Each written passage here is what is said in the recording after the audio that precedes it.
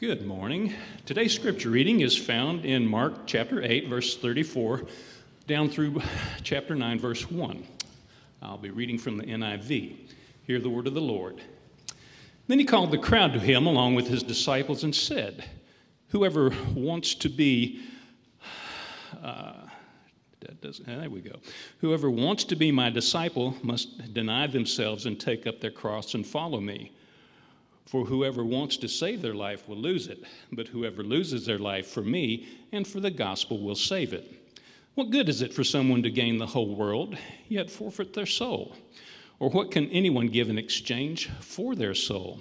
If anyone is ashamed of me and my words in this adulterous and sinful generation, the Son of Man will be ashamed of them when he comes in his Father's glory with the holy angels.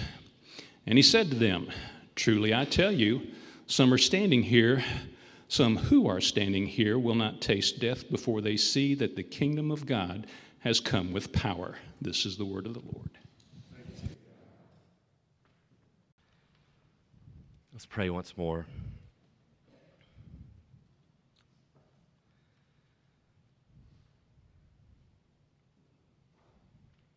Father, we read that your word is truth, and we know that to be true. We've also read the prayer of your Son, who asks that you would sanctify us by that truth. So that is our prayer this morning. That is our proclamation this morning, that your word is truth. Sanctify us by your truth. We ask these things in Jesus' name. By the power of your Holy Spirit we pray. Amen. For those of you who have lived in or visited the great state of Texas, you're probably familiar with the Texan pride that permeates the hearts and minds of most citizens that you interact with there. Our family called Texas home for 5 years while I was in seminary, and it didn't take long for us to pick up on the fact that Texans are proud to be Texans. Being from Georgia, I had experienced state pride, but what I was seeing in Texas was next level. It was a uniform pride that spanned all demographics, so whether you were black or white, poor or rich, man or woman, it did not matter. If you were from Texas, chances were really good that you were proud to say you were Texan. And this baffled me. I mean, I get it. Whataburger is really good. The Cowboys are okay. But what's the big deal about Texas? Why are Texans so proud to be Texan?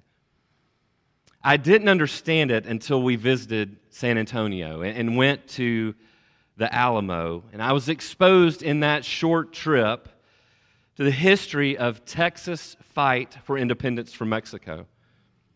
And I got in a weekend what I assumed most kids get throughout their education in school in Texas. Knowing Pastor Nick was also one who had spent a little bit of time in Texas, I asked him this week if he had any intel on why Texans are proud to be Texans, and he didn't. But he had a friend who had taught Texas history for years and years and years. He's retired now. But he confirmed my suspicions that kids in Texas are taught Texas history. He said both 4th grade and 7th grade. 7th grade is the full year's focus for Texas history. But that's not it. Nick's friend also said that this past April, the State Board of Education decided to expand this focus.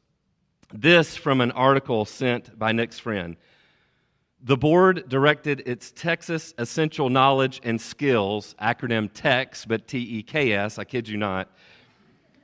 The board directed them to review work groups to include Texas-specific standards in kindergarten through grade 2, grade 6, and grade 8, and to keep Texas-specific standards as a focus for grade 7.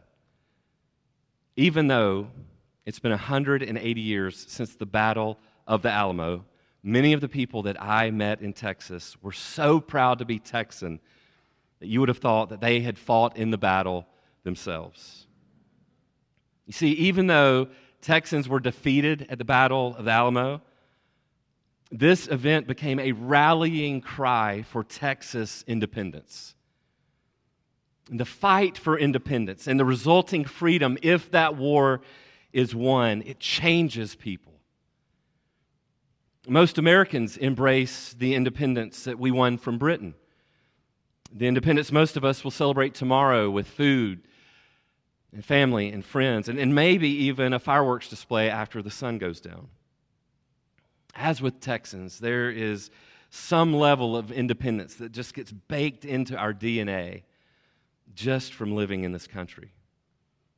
But how does that independence that we celebrate as Americans, how does that square with the kingdom of God? As Christians, we have at least two citizenships, right? We have an earthly citizenship and a heavenly one. We're picking back up in our summer series this morning that we're calling Upside Down Kingdom. And we're looking at how the kingdom of God is unlike any earthly kingdom. The kingdom of God is counterintuitive and is often the opposite of what we'd expect or what we're used to. We're taking this summer to look at the sayings and statements of Jesus that often baffled. And the passage that we're looking at this morning shows us that the kingdom of God is a kingdom for the dependent. America is called the land of the free, but as we'll see this morning, our desire for independence is not something that is unique to Americans. The very people that Jesus was teaching, including his disciples, they had this nagging urge and desire for independence. No matter our nationality, Jesus shows us that citizens of the kingdom are commanded to a certain dependence upon God. So if you have your copy of God's Word, I want to invite you to take that out and turn with me to Mark chapter 8. Mark chapter 8. I have 2 points this morning, and we'll see those in verses 31 through chapter 9, verse 1. And the first point will be the king who models dependence. And the second point will be the king who commands dependence. So the king who models dependence and the king who commands dependence. But before we get to those points, look first at verse 27 of Mark 8. Chapter 8, verse 27. Jesus and his disciples went to the villages around Caesarea Philippi. On the way, he asked them, "Who do people say I am?"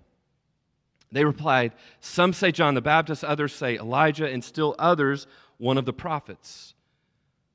"But what about you?" he asked. "Who do you say I am?" And Peter answered, "You are the Messiah." And Jesus warned them not to tell anyone about him. See, the first 4 verses of this passage serve as background for why the kingdom of God, being for dependence, was so utterly shocking. Jesus and the disciples have been doing ministry around the Sea of Galilee, and in leaving Bethsaida, headed north toward Caesarea Philippi. And it's on the way to Caesarea Philippi that Mark tells us Jesus asked the disciples both who the people in general say that he is and who the disciples thought that he is. Speaking for the other disciples, Peter confesses Jesus as the Christ, the Messiah, spoken of in 2 Samuel chapter 7, verses 14 to 16, Psalm 2, and Jeremiah 23, verses 5 to 6. Peter was identifying Jesus as the God-given leader that was expected to liberate God's people. So let's pause for just a second to think about the significance of this confession in light of where Jesus and the disciples were headed. Jesus and the disciples' destination was a perfect illustration of not only the physical bondage that people were in and longed to be freed from, but also the spiritual bondage they were in and should have longed to be freed from. Caesarea Philippi was a ground zero of sorts for idolatry. It had been a center of the worship of Baal. Fast forward a little bit, then the Greek god Pan, and most recently to that time, Caesar Augustus. Commentators note how the city's name had recently been changed from Panias, right, an obvious nod to their god Pan, had been changed from Panias to Caesarea Philippi by Philip the Tetrarch, who was one of King Herod the Great's sons, and he did this to honor both himself, how humble, right, and Augustus Caesar. The disciples were convinced that Jesus, as the Messiah, would liberate them and their people from the oppressive Roman regime. Their focus was on physical independence, but Jesus' mission was to liberate them from their sin. Jesus was marching into the battleground of spiritual oppression known as Caesarea Philippi as the Messiah who would offer spiritual freedom to everyone who would place their trust in him. So how would the Messiah gain the people their freedom that they so desperately needed? By doing something completely unthinkable as a king, laying down his life for his people. So if the kingdom of God is a kingdom for the dependent, and it is, we see in Mark chapter 8, verse 31 to 33, the king who models dependence. Again, that's our first of 2 points this morning, the king who models dependence. With it fresh in our minds that Peter had rightly identified Jesus as the Messiah who would liberate God's people, look at verse 31 with me. He then began to teach them that the Son of Man must suffer many things and be rejected by the elders, the chief priests, and the teachers of the law, and that he must be killed and after 3 days rise again. So if history has taught us anything, it's that most kings, by nature of their title, take full advantage of their position. As long as they can hold on to that power, most of them are an island, right? They are the definition of independence. They answer to no one and are beholden to no one. The pages of our history books are littered with example after example of what a person with absolute power will do with it. But contrast those kings with King Jesus. Jesus models dependence. Who is he dependent on, and why does he choose to be dependent? On the heels of Peter's confession that Jesus is the Messiah, the Christ, Jesus told them what he, as the Son of Man, must do. Jesus would often refer to himself as the Son of Man, a title that was calling back to the messianic prophecy of Daniel chapter 7. Jesus would use this title to confirm his identity as the Messiah who had come both fully God and fully man, but he would also use it when describing his mission. So his identity and his mission, right? In identifying himself as the Son of Man and teaching about what it was he had come to do, he showed how he would suffer.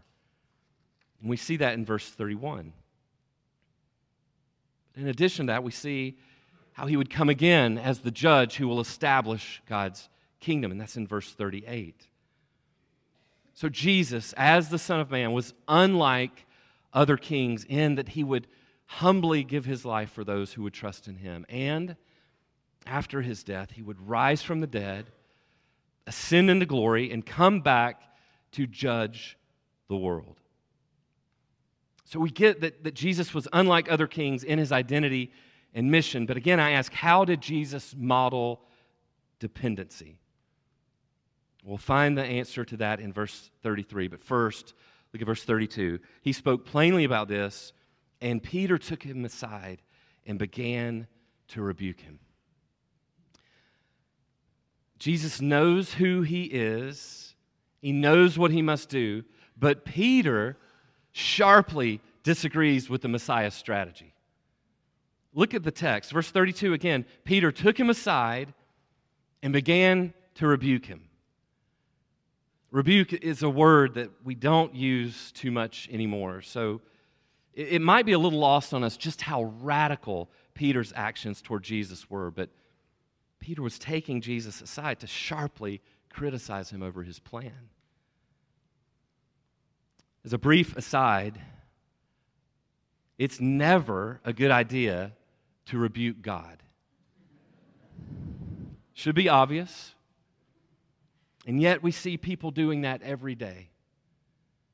Friends, when we and the world take issue with God and His plan, God is not the one who needs to be rebuked. We are the ones who need to be rebuked. And the most obvious example I can think of at this moment in history is the battle raging over the issue of abortion. There are some who would prioritize personal autonomy over human life, and that simply goes against God's plan. God's plan is perfect. Right? The way He has designed His creation is perfect. His providential rule and reign are perfect, and yet we regularly take issue with Him in what He has decreed. Psalm 19:7 says, "The law of the Lord is perfect, refreshing the soul. The statutes of the Lord are trustworthy, making wise the simple." I'm simple, and I need to be made wise, so I certainly don't need to be rebuking God. Amen?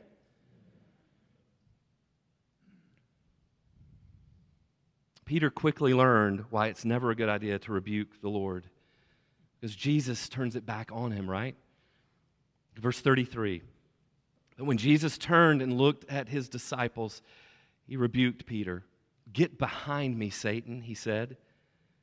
You do not have in mind the concerns of God, but merely human concerns. How is it then that we say Jesus modeled dependency? Because His will was to obey the will of His heavenly Father. Jesus had in mind the concerns of God and was living His life as well as planning to die the substitutionary death in order to show that He was the first and foremost interested in the concerns of God and not merely human concerns like Peter was. Jesus' desire was to continually yield to His heavenly Father. Listen to Jesus' words found in John 5:19. John says, Jesus gave them this answer, "Very truly I tell you, the Son can do nothing by Himself. He can do only what He sees His Father doing, because whatever the Father does, the Son also does." And in John 12:49, Jesus says, "For I did not speak on my own, but the Father who sent me commanded me to say all that I have spoken."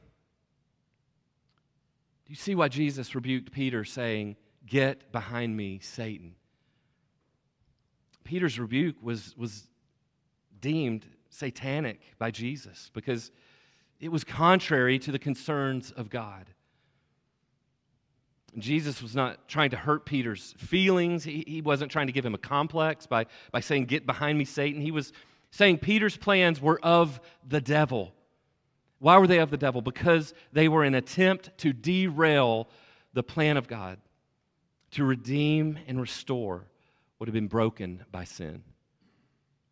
So because Jesus modeled dependency on His heavenly Father, He didn't have to wonder for 1 second whether Peter's plan might be a valid alternative. An independent, free-thinking king might have been wooed by Peter's suggestion, but not King Jesus. His dependence on His heavenly Father assured him it was the right plan. So since we've got a king who models dependence, it shouldn't come as a surprise that this same king commands dependence on God for all who desire to be citizens of the kingdom of God. And this is our second point, the king who commands dependence. You know, we might be led to think that cherishing independence is a modern issue, but we only need to hear from Jesus to know that this desire for independence has been around for much longer. As a matter of fact, a certain kind of independence is woven into the human condition as a result of the fall. Adam and Eve had grown bored with depending on God and wanted to be independent and autonomous. Proverbs 1:7 tells us, "The fear of the Lord is the beginning of knowledge. The fear of the Lord is the beginning of knowledge, but fools despise wisdom and instruction. Desiring wisdom, which they could have received from their dependence on the Lord, Adam and Eve took matters into their own hands, revealing that they desired independence from God above all. So in looking at some commentary on Genesis 2 and 3, I came across what I think is a striking note that helps me and hopefully helps you see why Jesus commands that citizens of the kingdom of God are to be dependent on God. Regarding Adam and Eve's decision, the commentator said this: experience gained by fearing the Lord is wisdom. Experience gained by fearing the Lord is wisdom, while experience that is gained by disobeying God is slavery. Let me read that one more time. Experience gained by fearing the Lord is wisdom, while that gained by disobeying God is slavery. Isn't that an interesting thought? Independence from God is slavery. In declaring personal independence, we deceive ourselves by thinking we are free, yet we are slaves to sin and the devil. Knowing the independent, leaning hearts of his audience, Jesus addressed them with the following command. Look at verse 34. And he called the crowd to him along with his disciples and said, whoever wants to be my disciple must deny themselves and take up their cross and follow me. For whoever wants to save their life will lose it, but whoever loses their life for me and for the gospel will save it. Kings can command their subjects do anything they want them to. Furthermore, kings are not required to have done what they are commanding in order for them to command it. And that's what makes Jesus' command here in verse 34 so unique. Jesus was not asking anything of the crowd that he was not going to do himself. As a matter of fact, the reason it would be possible for them to do what he was commanding them to do is because Jesus was going to set the example by denying himself and taking up his cross. So the command Jesus had given those who were in the crowd was to deny themselves and take up their cross. The warning, if they didn't do what he had called them to do, was that they would lose their eternal life. Why? Because it is not possible for us to save ourselves. Jesus says as much in verse 35, for whoever wants to save their life will what? Lose it. But here's the good news of the gospel. Listen to Jesus. But whoever loses their life for me and for the gospel will save it. That's the upside down nature of the kingdom of God. Society tells us the law of the jungle is self-preservation. Right? Two mantras of humanity are might makes right and history is written by the victors. We want to rewrite what Jesus said for whoever wants to save their life must save it themselves. Some of you might be familiar with the Matt Damon ad campaign that came out a little while back. It might have been from the Super Bowl. But he makes this bold proclamation in the ad where he says, fortune favors the brave. Have y'all seen that? Y'all know that? This is not some clever slogan recently crafted by an ad agency on Madison Avenue. No, this is an ancient Latin proverb that is thousands of years old. But whatever the mantra, whether might makes right, history is written by the victors, or fortune favors the brave, whatever the mantra, Jesus stands against them all saying, if you want to be counted among those that he knows and calls friends, you must deny yourself, take up your cross, and follow him. So how do we deny ourselves and take up our cross? Reflecting on verse 34, Matthew Henry, the old English minister who served in the 16 and 1700s, he said the answer was not self-reliance. Regarding the disciple of Jesus, Henry wrote this: "Let him not pretend to be his own physician, but renounce all confidence in himself and his own righteousness and strength.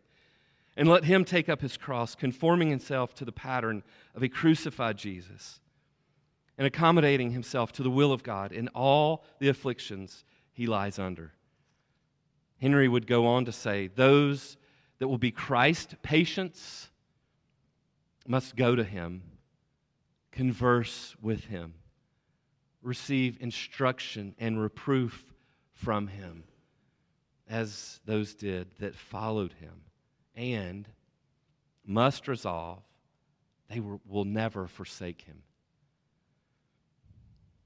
In the few remaining verses of the passage that we're looking at this morning, Jesus helps those wrestling with whether they should obey him by asking some diagnostic questions to give us a clearer glimpse of this upside-down kingdom.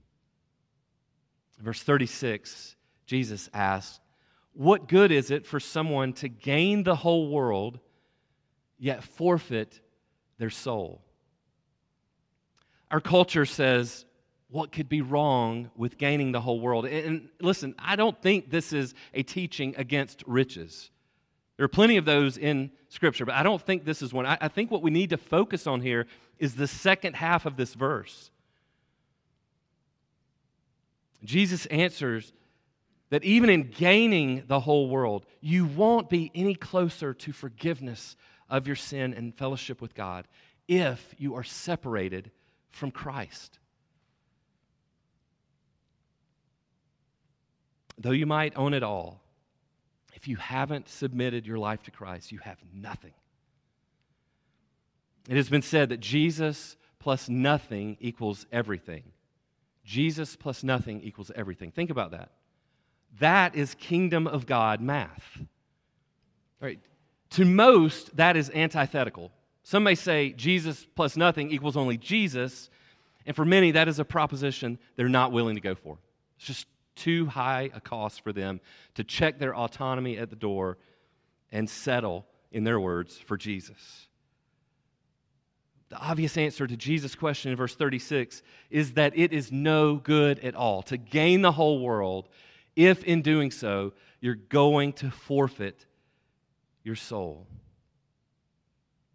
As with verse 36, Jesus is asking another incredibly important question in verse 37 that every one of us must answer, either now or on the day of judgment. And it's better to understand the word soul in 36 and 37 as life. I think it helps us make more sense of this. So verse 37, or what can anyone give in exchange for their soul or for their life? In other words, how much does eternal life cost? How much is redemption? In thinking about this exchange that Jesus was asking those in the crowd to think about, I was reminded of going with my grandmother as a little boy to the IGA in Rennes, Georgia. This is not the only IGA in the world down here, right?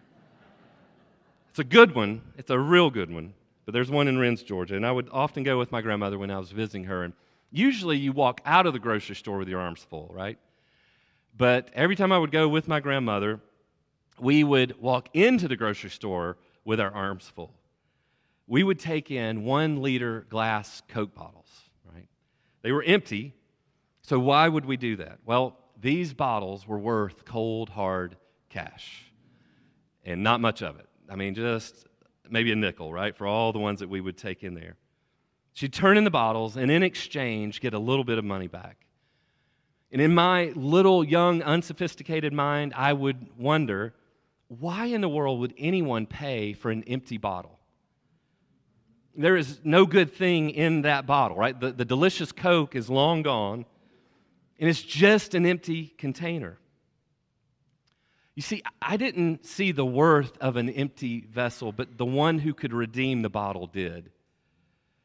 They knew that bottle could be cleaned up and filled up and put back out for service. Friends, as with all analogies, the wheels eventually fall off, and it's true in this situation as well. The answer to Jesus' question is that no one can give anything in exchange for eternal life. Our lives, as empty as they are without Christ, are only seen as valuable by our Creator. He alone can redeem our empty lives, and He did that by laying down His life. And though there is nothing we can do to earn eternal life, Jesus paid the ultimate price so that our empty lives could be exchanged for lives that are complete in Him, and lives that are renewed for an eternity with their Maker. Is it too much for Him to ask for our dependence upon Him in order to experience that eternal life? So here's the bottom line Jesus was revealing to His crowd. Independence from God leads to eternal death and separation from God, while wholly depending on God in and through devotion to Jesus, it leads to eternal life and fellowship with God.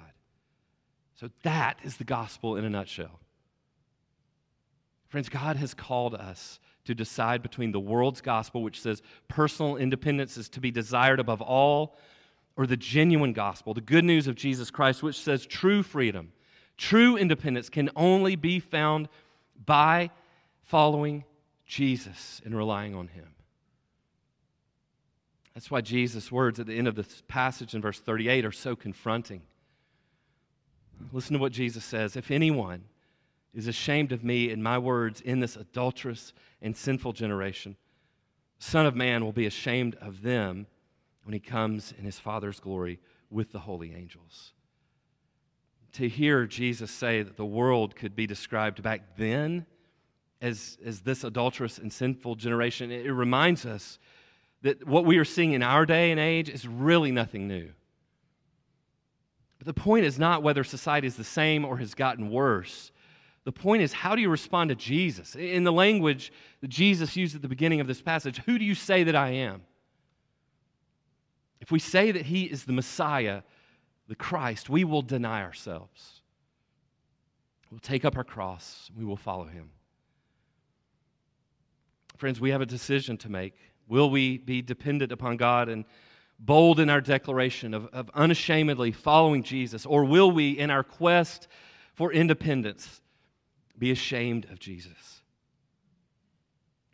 Jesus' words of warning are foreshadowing Jesus' judgment of the world. As much as this is a warning, it's an invitation to embrace something now that will become abundantly clear when Jesus returns. And this is what we are to embrace. There is absolutely nothing to be ashamed of in Jesus Christ. As we close, chapter 9, verse 1 reminds us that the kingdom of God it's not something that is only off in the distant future. No, it is now. Look at verse 1. And He said to them, truly I tell you, some who are standing here will not taste death before they see that the kingdom of God has come with power. If we think that the kingdom of God is something only off in the distance with Jesus' return, we miss Jesus' point in Mark 9:1. Whether Jesus was talking about the transfiguration, His resurrection, His ascension, the outpouring of the Holy Spirit at Pentecost, or some combination of these events, Jesus' point was that the kingdom of God was at hand. It was now. So what does that mean for us? Well, because of Jesus' life, death, and resurrection, the kingdom of God has come with power, and that has a significant impact on our lives. In following Jesus, we are called to live in that power which equips us and enables us to participate in the Great Commission, right? Making disciples, teaching them to obey all that Christ has commanded. To the world, dependence seems weak and powerless, but we know this. Since the kingdom of God has come with power, those who are of the kingdom and are dependent upon God through Christ, we live in, through, and by that power. Let's pray.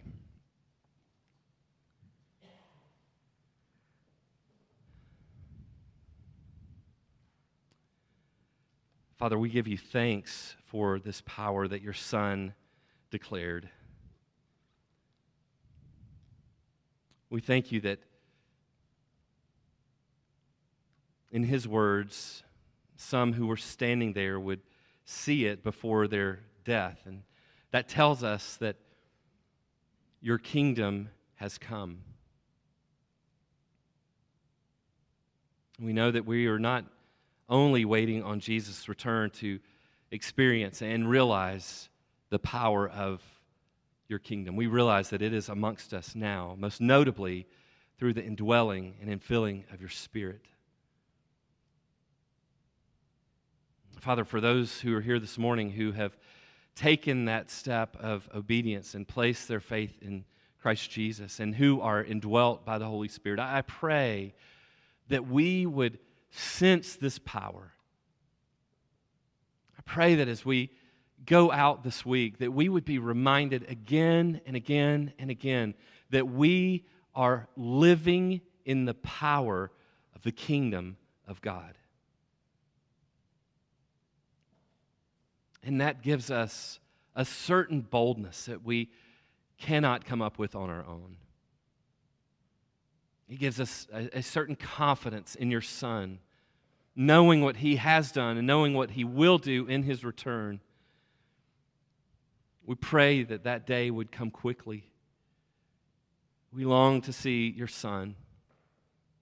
I pray, Father, that you would help us to be faithful, to encourage others around us, that we would delight in sharing this good news of King Jesus with the lost.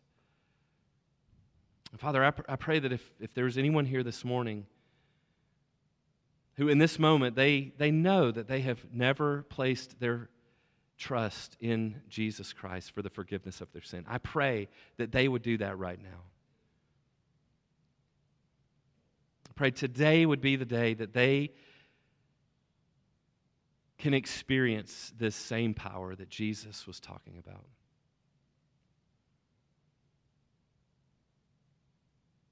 Father, we give you thanks for this table that is before us. It is a reminder of what your Son has done. And in observing it, we do remember his great sacrifice. And so it's in his name that we pray, and by the power of your Holy Spirit. Amen.